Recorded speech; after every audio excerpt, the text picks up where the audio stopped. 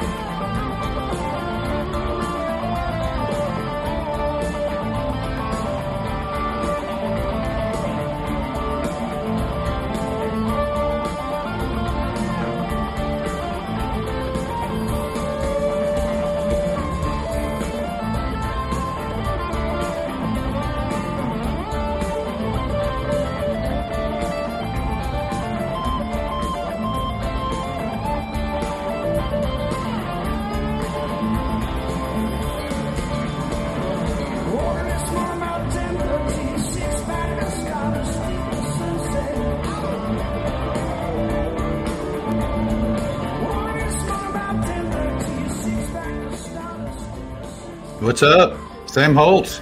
How's it going? So, could you hear that? Could you hear that music? Yes. Where was that from? That was going to be the trivia question to start the night.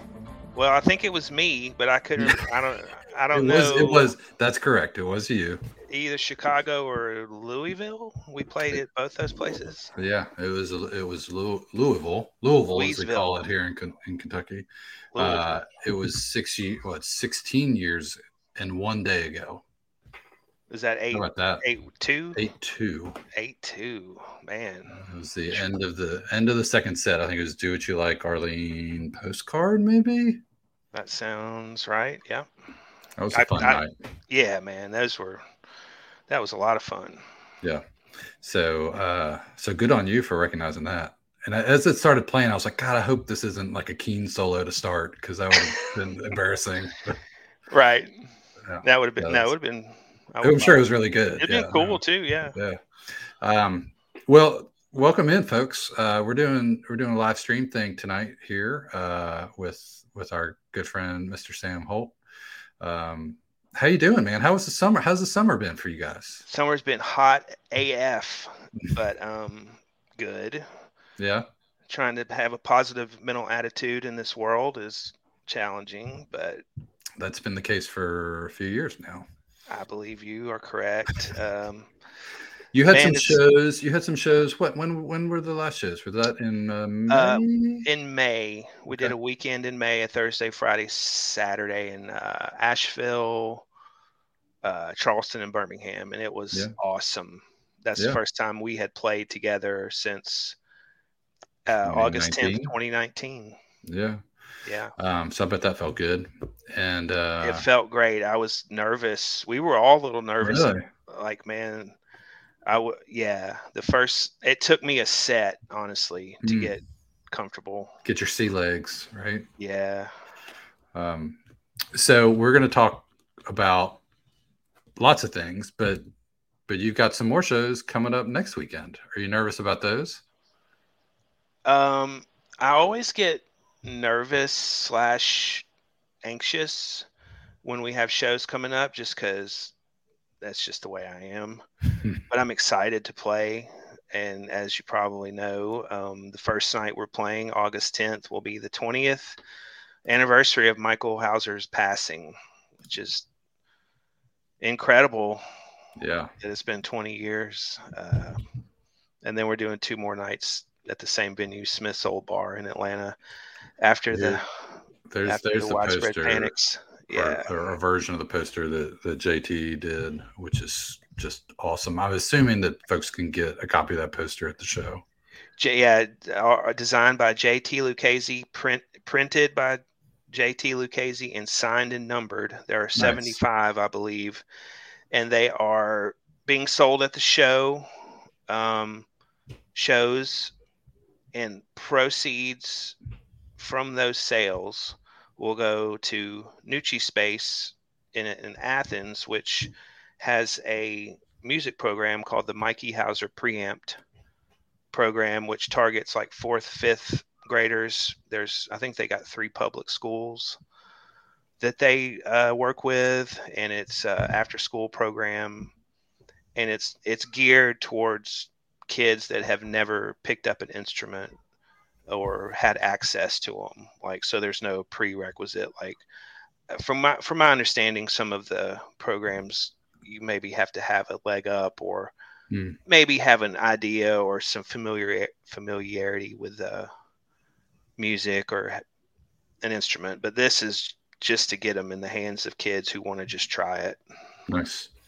Yeah, so that's going to be awesome. So that's Wednesday, Thursday, Friday. Yes. Wednesday, Thursday, Friday, and after Panic at the Fox. Yes. Right. And how does are you guys gonna, will you guys work out set lists on ahead of time for 3 nights? That seems like you need to make a little bit of plan, right? You can't just for the first night. Ideally, we would have a list of songs that we can work from, and if Panic plays stuff that's on our list that were Mike songs, we won't play those most likely. Or if they bust out anything, we wouldn't play that, obviously. But we have stuff off Sandbox and maybe some stuff that the current version of Panic doesn't play. So we'll have a big list going. I don't know. We probably won't put it in order till get close to showtime.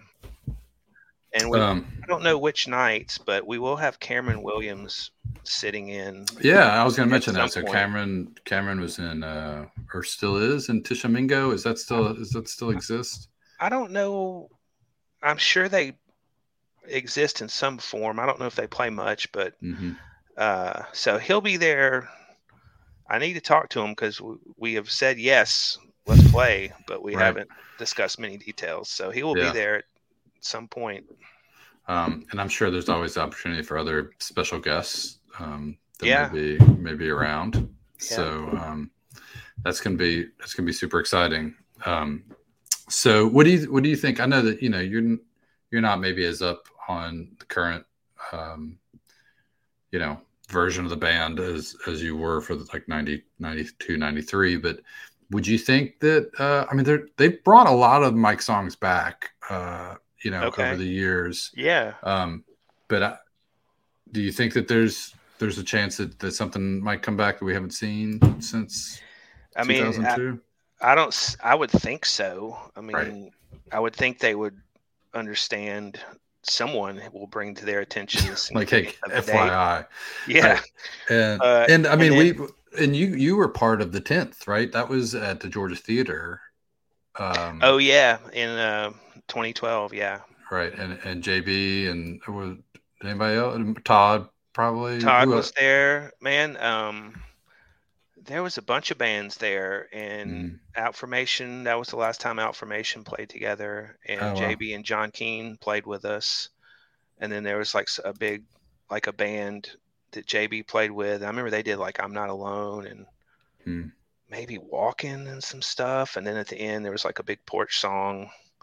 And then Todd's band, the Romper Stompers, that's with Danny. Well, was with Danny and William Tonks and Crumpy Edwards. These are guys, Athens musicians. They played a set, and I remember I played "Drives Me to Drink" with them, and one other song, but I don't remember what it was. That was a fun night, I'm sure. So here are the tracks. Here are the songs that haven't been played since Mikey has been in the band. So Sandbox, still out there. Raise the Roof, West Virginia, and then Smoke and Burn, It Was You. Yeah. And I'd say that's pretty much, those are the ones. Having a Ball, obviously that's a big one. Yeah, that's kind of a who knows. Right. So do you gonna make a prediction? Do you think one of those comes back? Man, it's hard to say. I'm not as tuned in as I once was, and I would think they would do something special, even if it's just a set of his music or something. I mean, how could they not? I mean, I know they want to make it look good on paper, but Yeah, I'm sure. How could they not? Right. Yeah. Okay. So you got your shows those nights. It's at Smith's Old Bar, Yes. and you guys. I know I've been with you for after shows. Like you guys you're watching for when the Panic Show ends, and you give folks some Yes. time to make their way over, from the Panic Show to your show, and so y'all be ready to rock when folks walk in the door.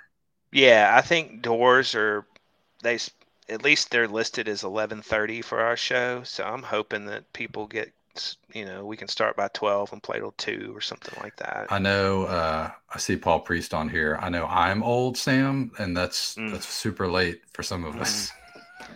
Me too, man. They're gonna have to What's wake me up.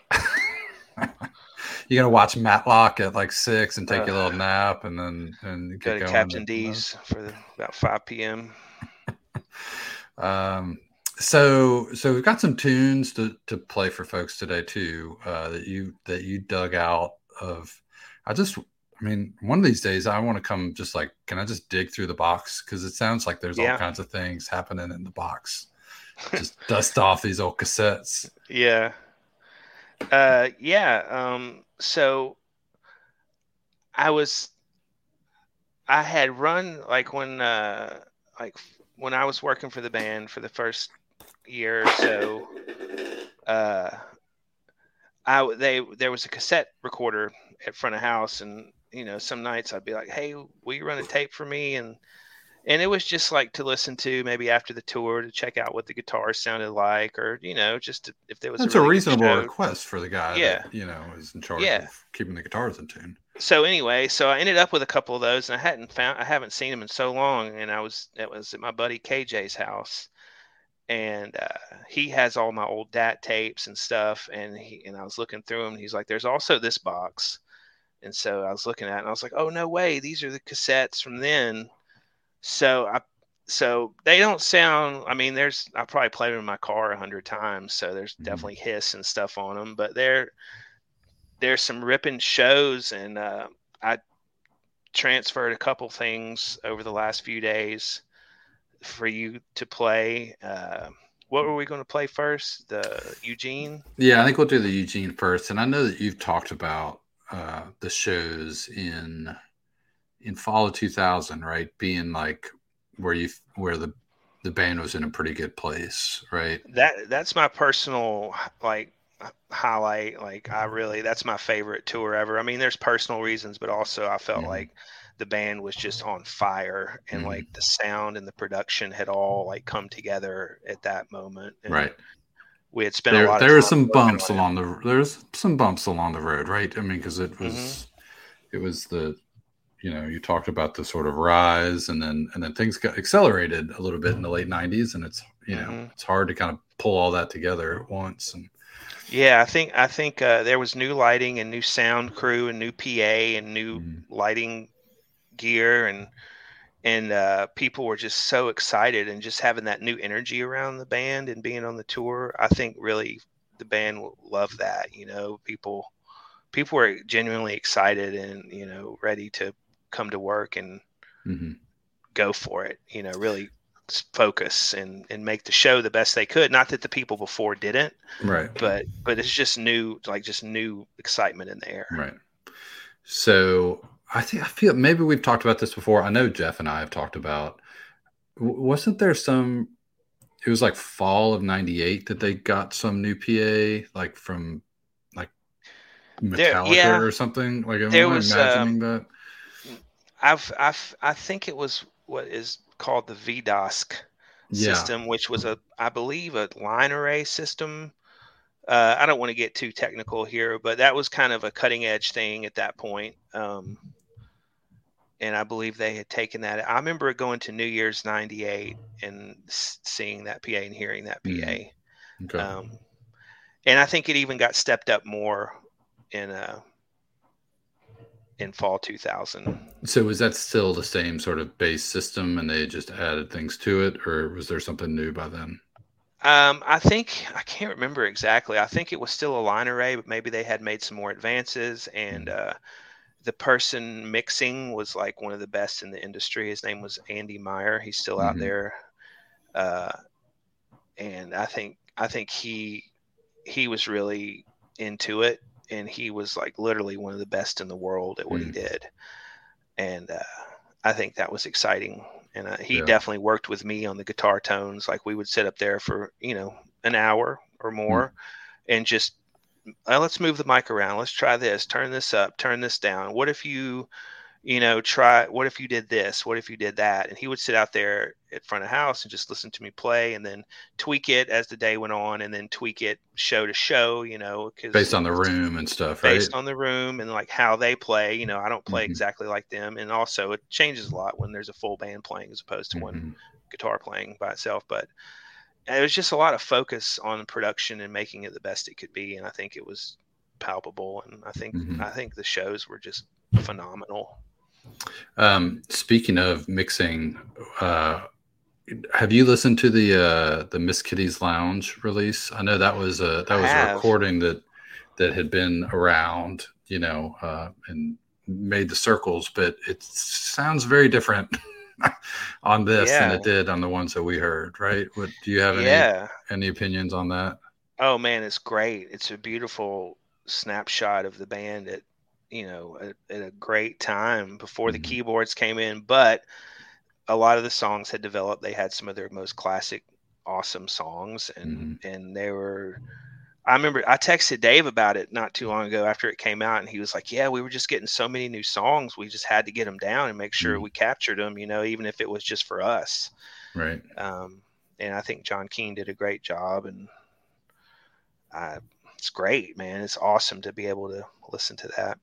I loved looking at I don't know what those things are called, but in the vinyl insert, it has like all of those 24 track, I guess, right? Like the notes for each channel and like what was there. Yeah. And like, I was just like geek out at looking at, how they did each track differently, Yeah. Multi-track, it's probably 2-inch tape. And I believe Dave told me that John Keane found that tape, and they do a process now where if it's, I don't know how old it needs to be to do this, but they literally bake the tapes. Yeah. To get, then they got one, I don't know, maybe one. They got like one good pass is right. Yeah. No, so and I think they do. I mean, I remember reading that like with old DATs too. Like if you wanted a chance to get back, if it, again, you got like one shot at it, to get a good pass before it all just disintegrates in the deck. But it's cool. I'm glad to be able to listen to that, and it's just literally at a click away. That's what just blows me away, man. We're so old that we used to send cassettes through the mail and be so excited about it. I mean, it would be the highlight of my week, right? When there was, you open the mailbox and there was a brown package in there. what was awaiting inside. Yeah. So good times. All right. So the other thing that I wanted to talk a little bit about, because you were talking about working with those guys dialing in the sound, was like what we talked about the one show in 2000 where JB's guitar, or I don't remember what happened, but it was like a total disaster on stage, of which there's video, which is great. So it's if you ever want to watch it, it's funny. It happened. Yeah. Right. And it was a learning experience. At this point we can laugh. But what kind of things did you do during the show? So obviously, like, in advance of the show and after the show, you've got lots of jobs, but like, listening to the 2000 show where, you hear JB and Mike both like playing wah a lot, and like, so they're in control of their pedals, but like, are there things that you've got to adjust, like sort of, I don't know, settings wise, or, you know what I mean, that you need to be on point for? Once the show started, it was pretty much me reacting to what they needed. Things would happen, like JB would change guitars. He had a few songs that I knew he was going to change guitars, like usually Hatfield, although occasionally he would just tune his own the thickest, lowest string E down to D. He tunes that down to D for Hatfield. And most of the time he would switch to his Chet Atkins acoustic, which is what he played back then as the other guitar. or he would do it himself sometimes. So I just need to be ready for that if it happened. And sometimes he would just change. He just felt like changing guitars just to get a different vibe. So I'd have to be cognizant of that. And then once he did that, I would take the other guitar that he just took off back and tune to my little world and tune it, then put it back on the stand and be ready. Be ready next time he wanted to change back to it. So would the switch be like mostly for a change in how it's tuned as opposed to like the sound? Not always. Sometimes he just liked to, I don't think he really thought about it too much other than like, oh, you know what, I'm going to play the second half of Driving with this acoustic now. Or it technically wasn't an acoustic guitar, but it sounded like an acoustic guitar. It's a Gibson Chet Atkins. There was, just that. And then sometimes he might start with that guitar and then switch to the Washburn Electric and also if there was something he wanted to hear different in his monitors, like, so they have these in-ear monitors where they can hear everything, what people are doing. And, there's a monitor engineer over on the side of the stage that,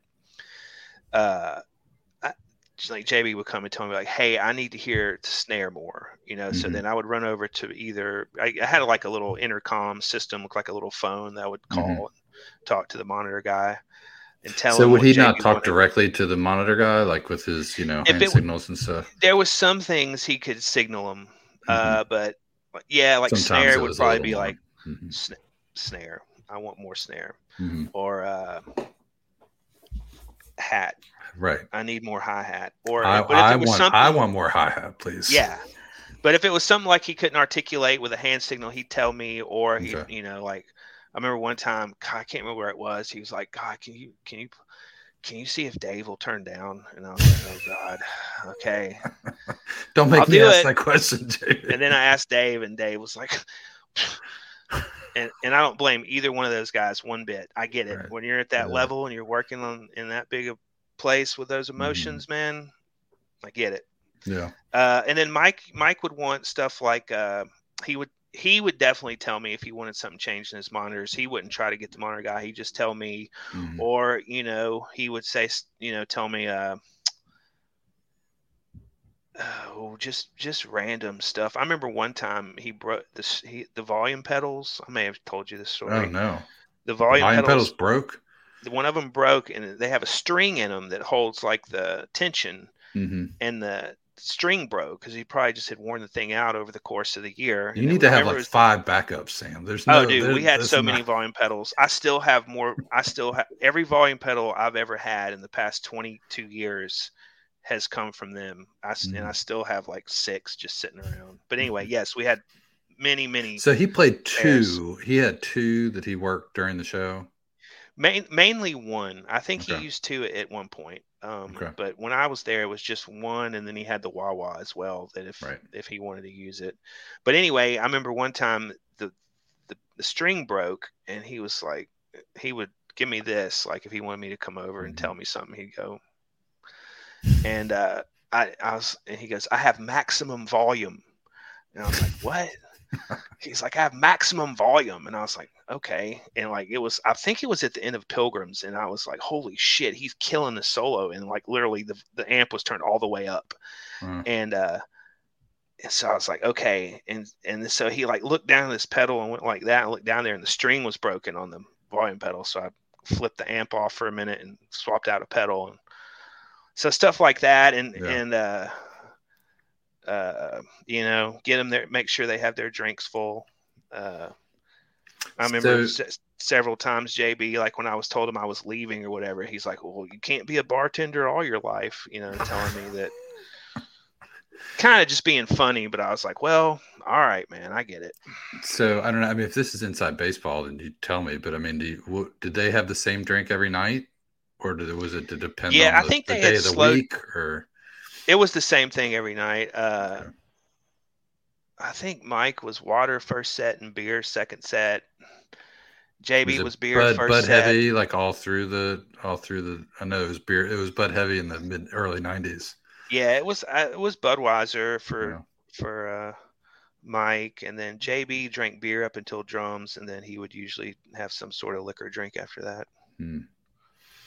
Okay, and you were only their bartenders, nobody else. Everybody During the else had show, their yes. right. During the show, yes. So did Mike just play the one guitar, like the He Telecaster Deluxe, right? he had three of them. So the first one he bought off the shelf, as is, and then he had Fender make him two more to those specs later, a few Mm-hmm. years later. I don't know the exact time that timeline of the second two. He would play a different tuning for Surprise Valley, which was the E, the high E, the thinnest string at the bottom down to D. Happy was low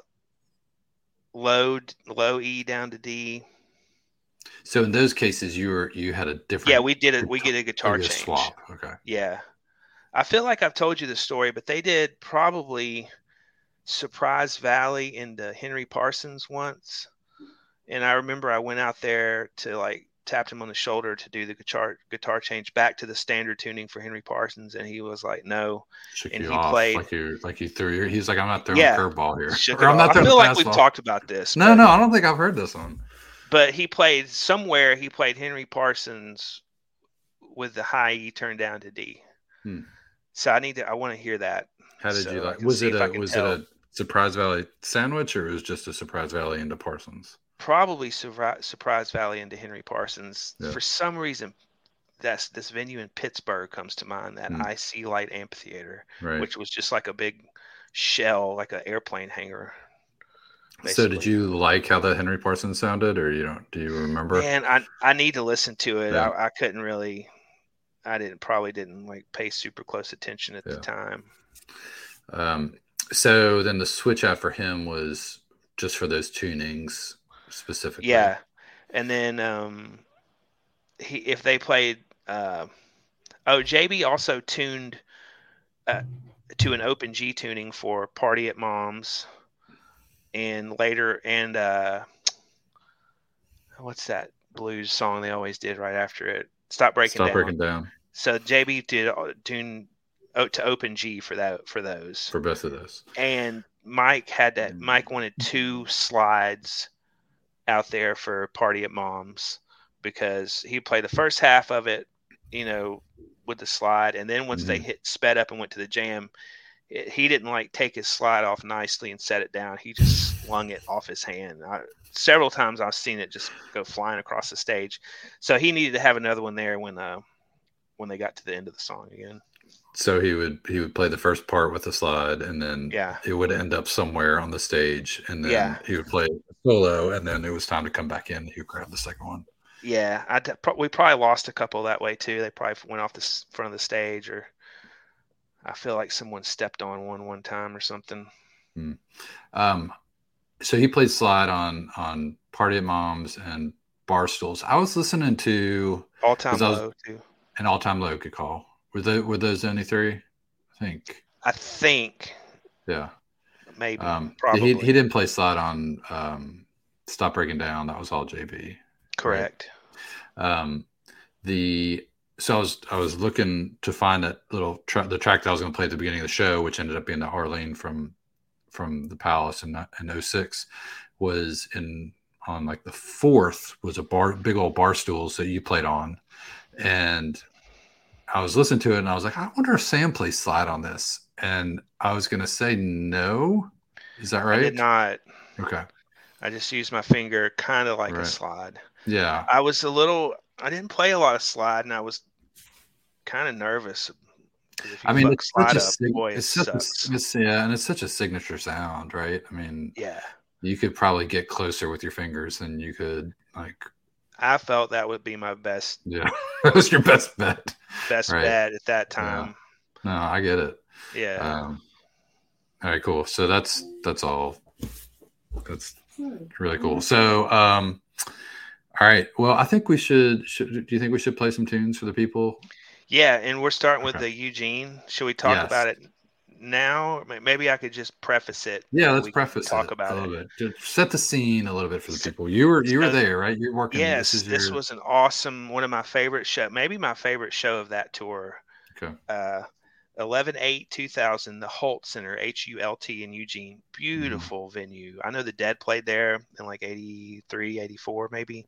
It's indoor place. Indoor. Yeah. Beautiful. Like definitely put some money into it, you know, acoustics, the stuff on the wall. It was like definitely a performance venue, and it was awesome. And I remember that seeing that there was the opener was Disco Ride Me High, and I know Mike used the wah for Ride Me High, so I went to he had a Morley wah at the time, and those have a level control, and you can control, like when you engage it, you can like say I want to turn it up this much. So I cranked the shit out of it because I don't know, man. Maybe I just felt like I just wanted him to go nuts, you know. I just wanted him to just kill it.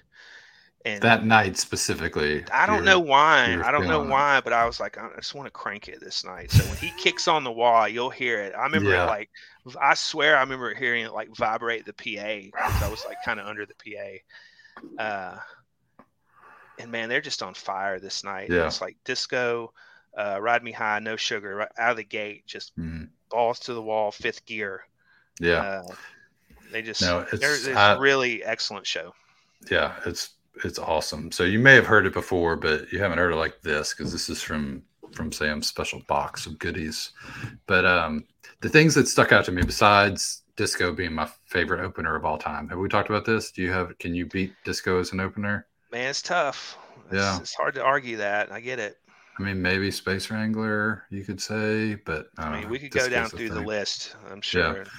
So it's Disco opener, and you know, it's a hi-hat in your face, and then Ride Me High, which is just like you said, please just listen to the wah, and then No Sugar, and it was like I couldn't remember. I mean, I'm sure it exists, but it was like you're 15 minutes into the show, and JB hadn't sung a line yet with the opener and a big JoJo song. Yeah, so it was like he almost was like he was getting after it. You know what I mean? Because he was like ready to go. I love the No Sugars then because Mike's playing the lead channel on the Soldano the whole time, and he is just getting after it, man. He like after every verse, Mike, just Mike. I mean, anyway, listen, enjoy. Yeah. It made me so happy to listen to this. Still going from before. It's just been rocking out behind us the whole time. All right, so this is the Holt Center from Eugene, Oregon, November 8th, 2000. Opener, set one, first three out of the gate, Vomit. First 3 songs of the first set, and so we're gonna step away. We'll come back. Hey there, Eugene.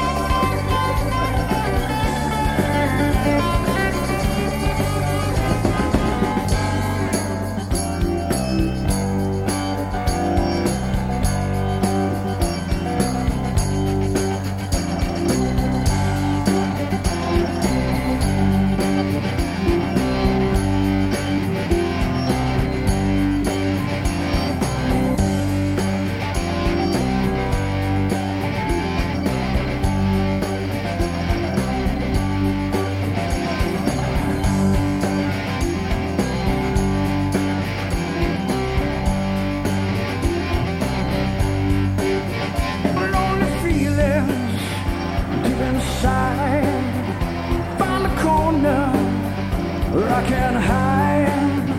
Silent footsteps crowding me. Sudden darkness I can see. No sugar tonight in my coffee.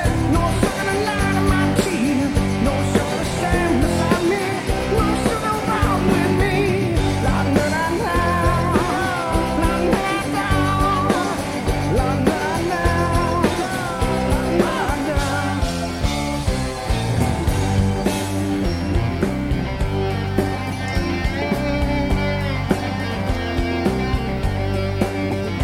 In the silence of my mind, quiet movement where I can find.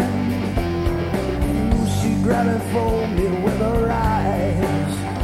Now I'm falling from the sky. No sugar tonight in the coffee. No sugar tonight in my tea. No sugar to stand beside me. No sugar around with me. La la la. La la la. La la la.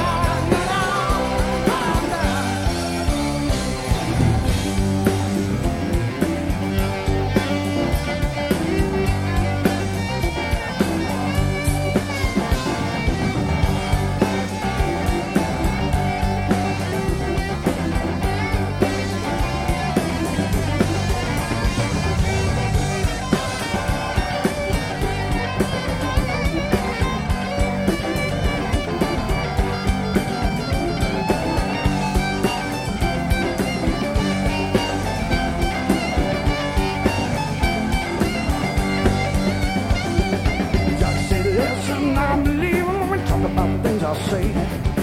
Haven't got the guts or the faith to leave when they're standing in each other's way. You're mad now, the places you've been to, you wonder what you're gonna find. You know you've been wrong, and I won't be long if you leave them all far behind. You say, new Mother Nature taking over.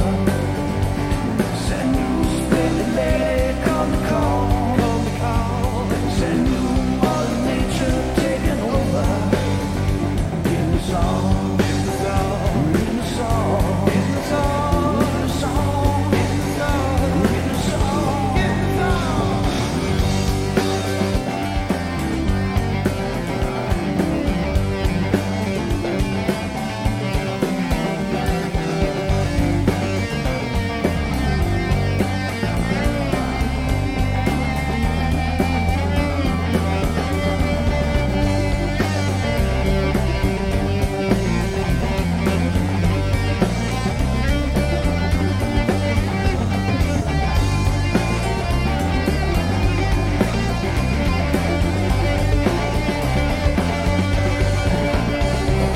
Jack said no when I came back last time, looking like another friend. No use calling, the sky's falling around, then burning out again. Smoke me a room in the corner, basement, the situation must be right. Like a Curtis and a bottle of wine, I'm gonna get it all right tonight. They said, new Mother Nature taking over. Said, new splendid lady, come to call, come to call. Said, new Mother Nature taking over. In the song, in the song, in the song, in the song, in the song, in the song, in the song. La la la la, la la la, la la la, all right.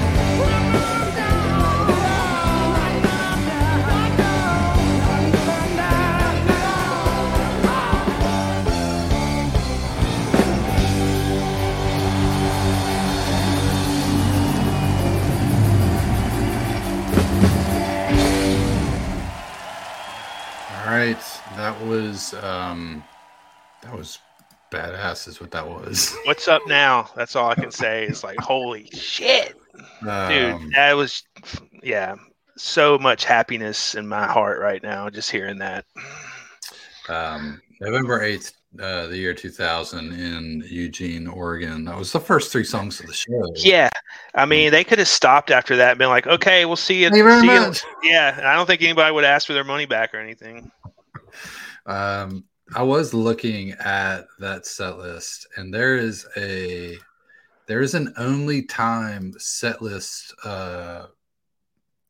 appearance, like position appearance for a song in that show that has never occurred prior and never occurred after that. Oh, I'm curious. What is it?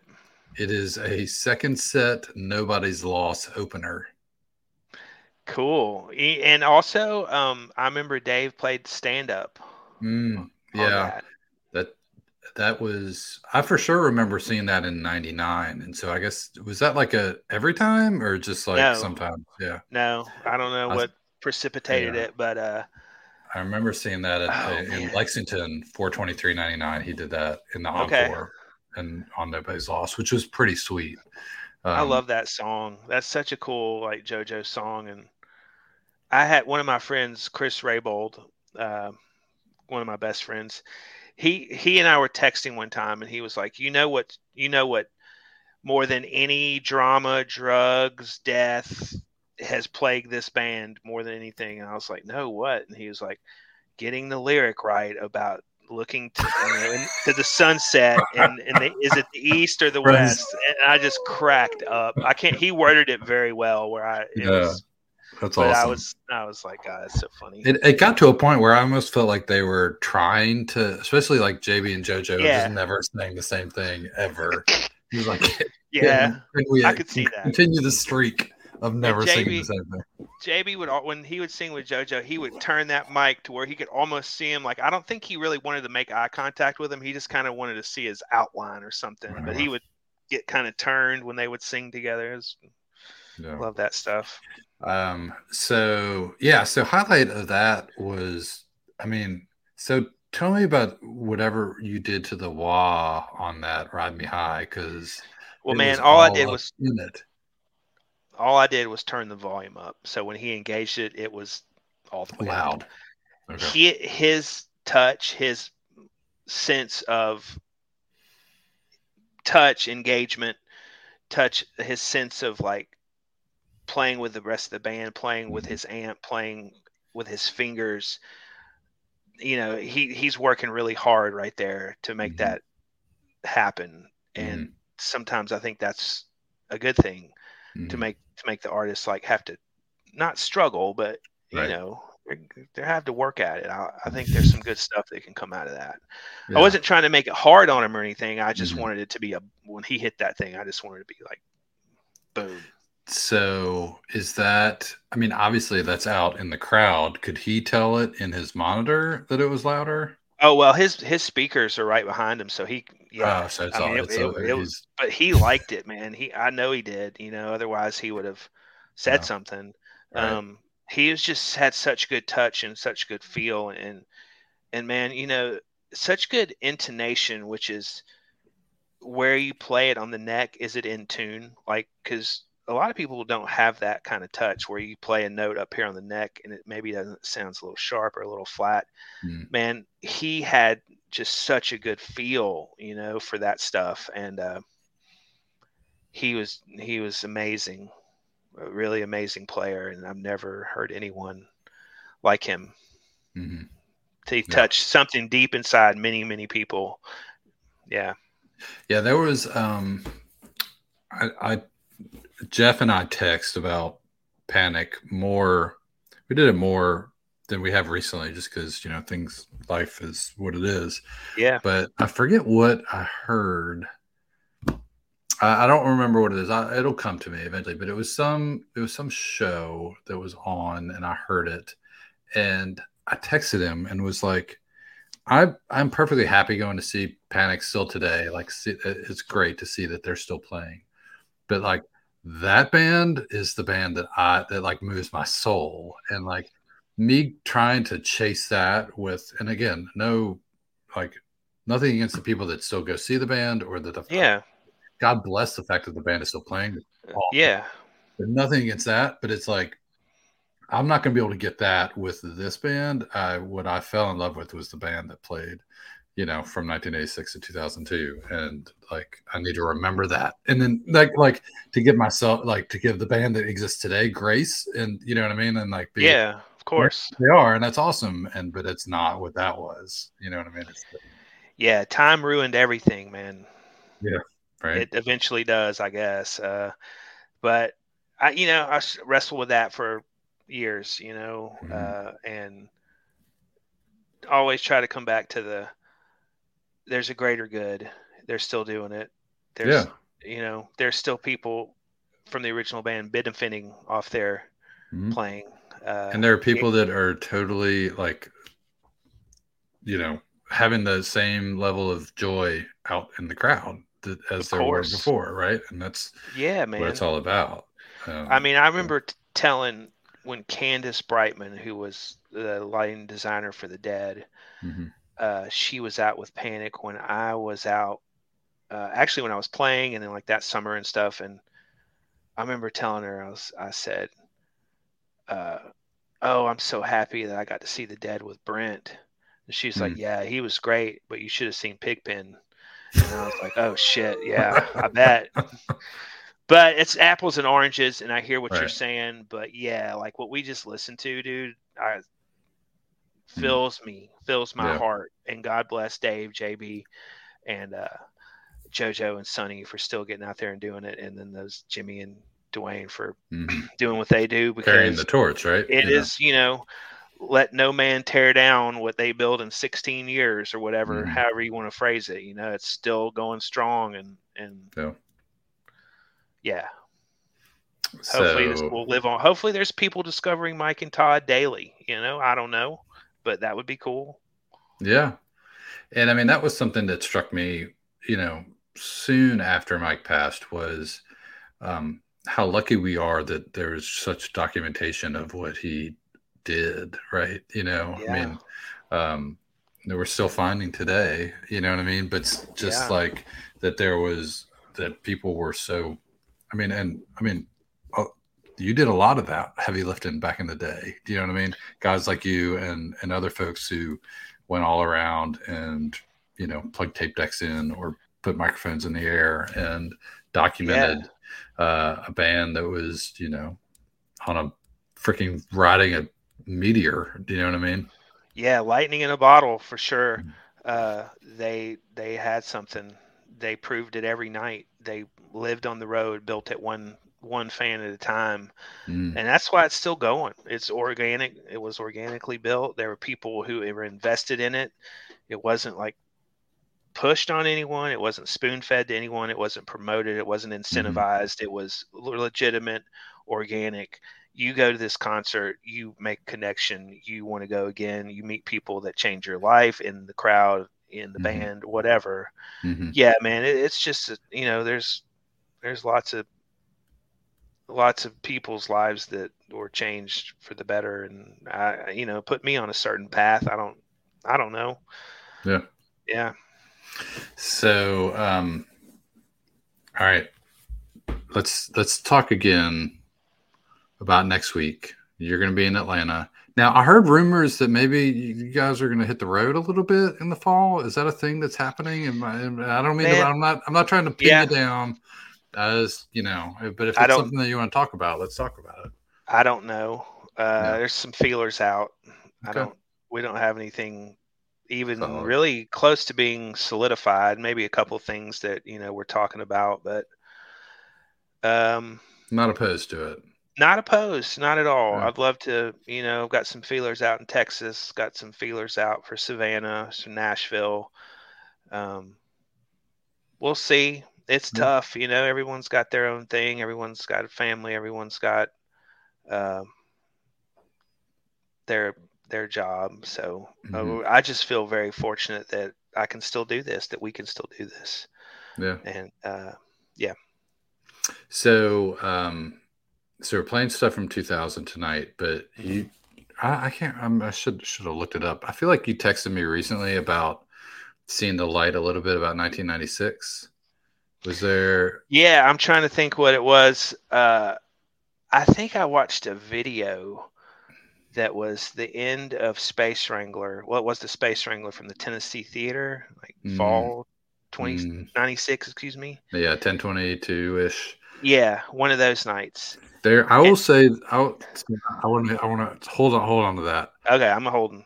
But November, and I'm pretty sure I've told you this before, and I'm guessing you didn't do the homework. You didn't, understand the assignment. But November Okay. 2nd, 1996, I remember you said. Newport in Columbus. That Space Wrangler, dude. I Okay. mean, I don't know. Like, there were literally like flames flying off the guitar. You need to Okay. listen to it. It's I do need to unlike listen to anything that. I've ever heard.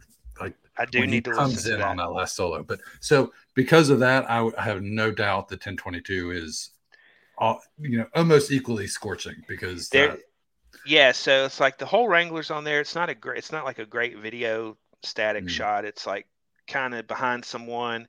But once they hit the jam, the guy focuses like Todd and Mike. It's just like Todd's like switch is flipped. Yeah. He's running the damn thing. Dave is right there with him. Yeah. Mike is, I mean, he's shredding it, dude. Yeah. It's like Randy Rhoads, Tony Iommi, Steve Howe. It's just ridiculous. So how does that? No, I totally believe it. So how does it happen that, like, because the 11/2 show, the 10:30 show, which was the show before in Cleveland, that was a Space Wrangler. It's like, how does a song like become a thing for like a period of time? Do you like? I mean, Space Wrangler was great, and they're great solos at the end, and that's always. But like, how is it that for a 3-week period in the fall of '96, that like that solo is just like at its most perfect self? Do you know what I mean? I think they were evolving, literally every time they played a little bit, and it was a process over years, and I think by that point, like somebody locked into something at some point, and it was like, well, let's do this for a little while. Yeah, I think Todd's style changed some, not in the like how he plays kick, snare, hat, but like maybe his fills and maybe how he pushes the jam and maybe how he reacts to Mike and how Mike reacts to him and how Dave reacts to them. Yeah. It was just constantly evolving. And, I think by like 2001, Mike had become more refined even. Like he wasn't as explosive with notes, but he was doing other things to get the tension to happen. But yeah, 96. If I hope that there can be some more vault releases from 96. I know one time when I was talking to Brown Cat that 10-7, which is Gainesville, Georgia, was a consideration for a vault release. So maybe that one will make it out at some point. We'll take any and all that happened back then, man. Now I can't say 96 is like it. I mean, we're arguing about art here. We're not arguing. Oh, right. We're debating art. Everybody's got their, like I like this shade of green, and you like that shade of green, and that's what you're into, and there's no judgment here. But for me, that is from the first note of Sit and Ski at the Boulder Fox Theater to the last note at the Atlanta Fox Theater. It doesn't get much better than that for me. Yeah, I hear you, man. We need more high quality soundboard and studio recordings from that time period. Yeah, it'd be nice if we could just make that happen. Yeah, I hope. Yeah, who knows? Right. Yeah. It's awesome. Yeah. So, okay. Anything else we want to talk about on that Eugene show? Man, I saw someone maybe said the lowrider that night is out of control. Very much. Okay. Very much out of control. Lowrider. You give it the same whole stamp of approval on that one? Yes. Here it is. Sean Wilkerson says yes. Yes, he's correct. That whole show, I'm telling you, that may be my favorite show of the tour, and that tour is my favorite tour.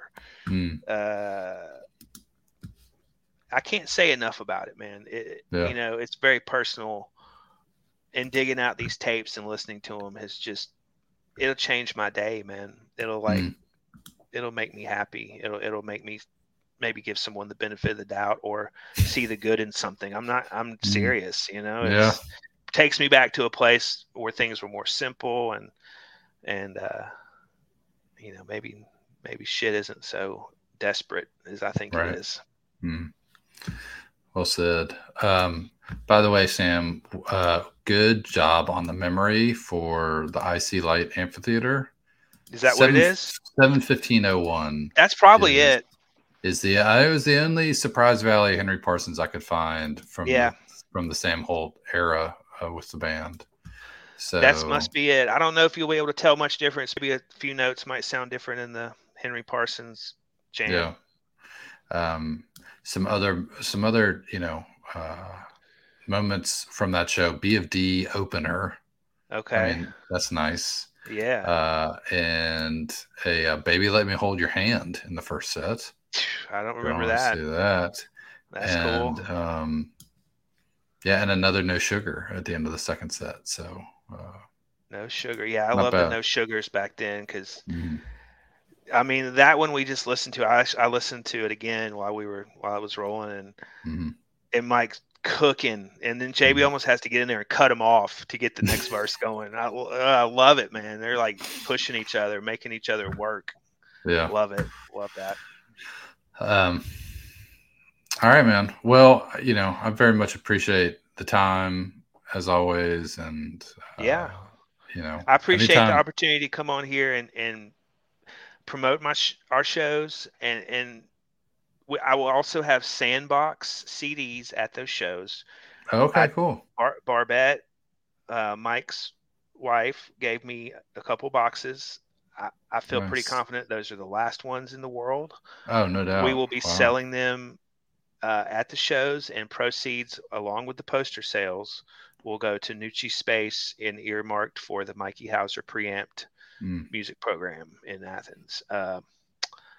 So that's, if you don't own that CD, then get yourself down there and buy it. If you still have a CD player. I think I have one in my car. I think that's yeah, I the only know, place man. I I'm becoming obsolete, and but yes, and yeah, thank you for this opportunity. It's a pleasure to come on and speak about this stuff that was so much a part of our lives, still is, and it's just I appreciate it. I'm very grateful of everything. For everything. I mean, we it's Jeff wanted to be on here tonight, and it was a busy week for him. And he's probably watching wrestling, isn't he? I mean, he might be. I hope so. He made it sound more important than that, but it's possible. I hope he is. And it's like, we enjoy doing this, and I mean, I love listening to Panic, but it's like there's also like, life gets in the way, and so I appreciate that we can share these moments together, because they were awesome moments, and there are plenty still to listen to, even 125 episodes in, or wherever we are. Yeah. So. Hey, are we going to talk about the tracks we're going to go out on? We should. Is there anything else we want to talk about before that? No, I think I covered the things that I wanted to cover. Is there anything else that you wanted to? I guess not. When does school start for Hayden? 8:10. 8:10. Yeah, yes. We're 8:11 here, so that's why I will not be in Atlanta, unfortunately, because that's a hard sell. My wife will take care of that. God bless her. I'm very, very lucky. Yeah. So. All right. Yeah. No, that's all I got, man. Okay. Well. What should be? So you've made all the case for why it's going to be an awesome show down there, and you've got fantastic merch. People should go buy tickets, right? What is Sam Holt Band? What's the best way to do that? You could go. I'm sure on, like, if you got Facebook, go to our page. There has to be a link. If you go to the Sam Holt Band Instagram, in our bio, there's a link. Okay. I know the first night, the 8:10 show, we got a lot of pre-sales. So if you want to come, get your tickets.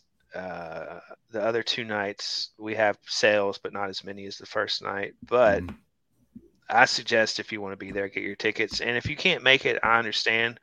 If you go to Panic and get your head blown off for 3 hours, I get it. I wouldn't probably go out to a bar at midnight after that, but It'll be worth your while if you can. I'll be make it there. go. We'll be there. Yeah. And, Yeah. we're going to pay tribute to Mike Yeah. and Todd, really.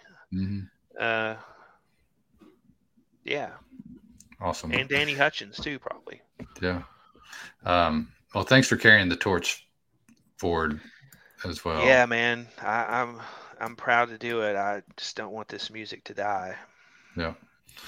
All right, man. Well, so let's talk about what we're gonna head out on. So we got another 2000 thing, right? Yes, it is November 29th, Champaign, Illinois, and it's the beginning of the second set, which was Sandbox, Driving, the whole Driving, Breathing Slow, B of D. Again, this is a cassette that I had lost for 20 years and found at my buddy KJ's house and just transferred it to digital and sent it to you. It's crazy. It's really, the guitars are super hot in the mix. Mike's guitar is, JB's guitar is too. It's that, again, that fall 2000. The highlight for me is the Breathing Slow and the BFD. It is just sick jam led by Mike. Mike was very much in control during this whole segment. They were keying off him, I felt. And I feel like the two nights after this get most of the attention, the Murray show and the Carbondale. But again, like when the band is on fire one night, they're probably playing pretty well the night before. Yeah, it was like I heard JB describe it somewhere many years ago as Groundhog's Day. It's like they just show up and things are basically the same, but it's a little bit different, a different city. Mm-hmm. So I feel like the production was dialed in at this point, and it was just they could get up there and just let it fly. And I know that. So you'll hear in the Sandbox, Andy Meyer, who was the sound mixer, they hadn't played. I don't know if they played Sandbox this tour. So he'd probably never heard it. And I know he would struggle to figure out when Mike was singing and when he wasn't. Mm-hmm. And Mike didn't sing very loud. So I know during the Sandbox, when they switched to like the solo section, like the big jam in the middle, it's not very long, that at some point, like in a couple bars into it, he figures out that it's going to be a solo section and he mutes Mike's vocal. So Mike's guitar completely goes away for a minute because if he had to turn up Mike's vocal mic so loud that you're hearing you pick up so much guitar through it. Right. So once he figures out that it's going to be a solo, he mutes the vocal mic, which means most of the guitar goes away and then pulls up and he's going to bring it up guitar mic. So it might, if you listen closely, you might be like, what's going on? So that's what's going on. So yeah, that was the first Sandbox in 69 shows from. Okay. The previous one was in May of 2000 at the Myrtle Beach shows. Okay. So didn't play it at all that summer. I will say that I noticed that Dave probably wasn't the happiest to be playing Sandbox to start that second set. Not like he wasn't like being a jerk, but right. It's kind of it's a bit of a snoozer for Dave. There may have been an eye roll. But again, some of that. This is what made Widespread Panic. Right. Honestly, one of my friends said if you haven't seen Dave kind of mad, you haven't seen a good show. You haven't seen Panic. I hate to say that, but there's some truth in there. I promise. Yeah. No. It's like and Dave would agree, back in the old days there was some of that. Yeah. I mean, it's like some like baseball pitcher would be like, he only pitches well when he's pissed off. Yeah. You know what I mean? Yeah, like there was definitely some of that back and forth tension that led to some insane music. Mm-hmm. Yeah. Like brothers, man, Yeah. They tested each other. Yeah. Not. Well, thanks again, Sam, and best of luck. I hope everybody gets down. I really, really, really, really. Jeff and I even talked about going to the 8:10 show, Panic, and doing the late night, and then when like first day of school is the next day. It's just it's dude, hard. It's going to be. My wife's going to come. She's going to. My mother-in-law will help with Hayden the first day of school, so we're lucky to have that. Okay. And man, I thank you. Yeah. If you're watching this or listening now or in the future, thank you. And Mike Hauser lives. Mm-hmm. Absolutely. And we'll go out with Champaign, Illinois, November 29th, 2000. Thanks a lot, Sam. Peace.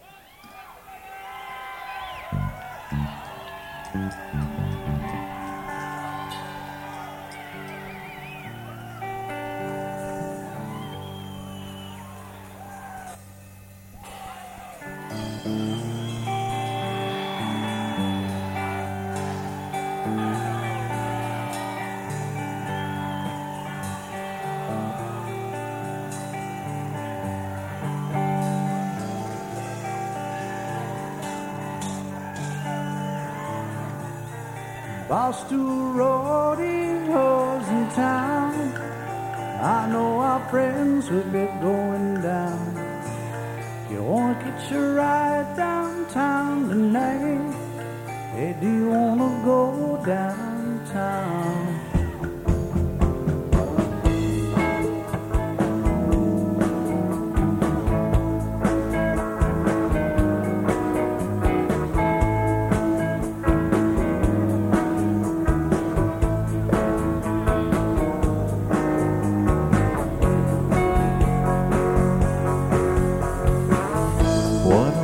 To hang out is a sandbar.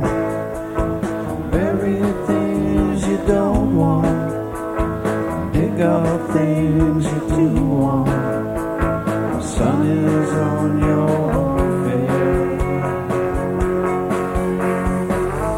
I'm in love with a girl that I met at the bar. She's brought me this far now. Such a beautiful face. I know I'm in the right place. So won't you come with me now, girl? We're gonna show the world how the candlelight and the wine bring us on to the night.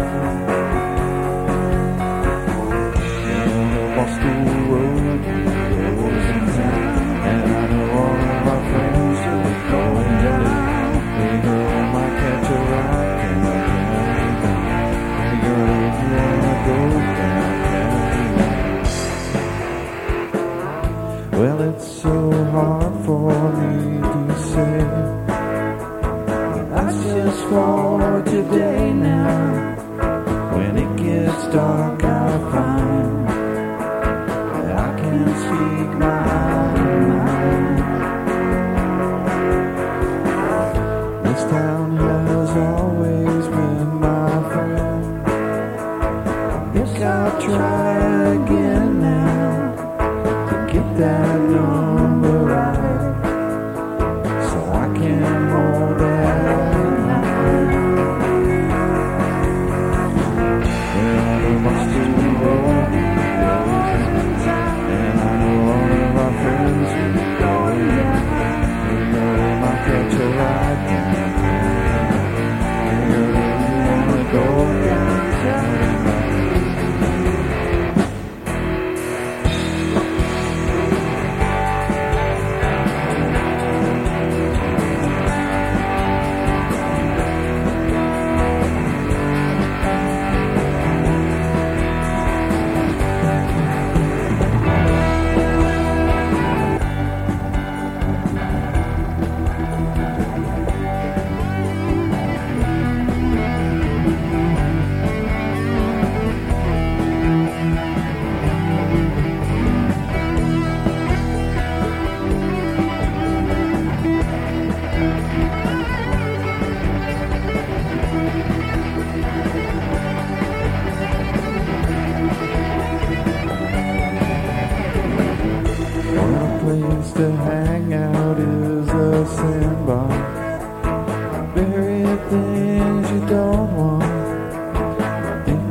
things you do want. Sun is on your head. I'm in love with a girl that I met in the bar. She's brought me this far now, and all I did was say, can I buy you a drink? I must be rolling down. All of my friends are going down. My friends are rocking tonight. You wanna go downtown? You wanna go downtown?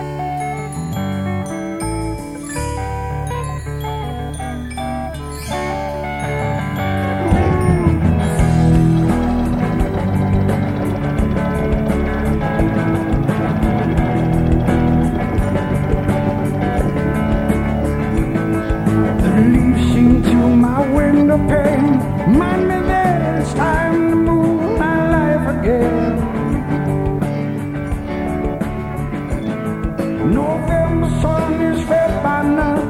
Chilly breeze is blowing my thoughts to what's to come. Come on, coffee, some vitamin C.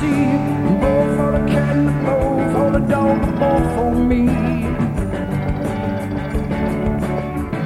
I choose my bluest tape and unlock my car. Lost tune with a lingering lead is taking me this far.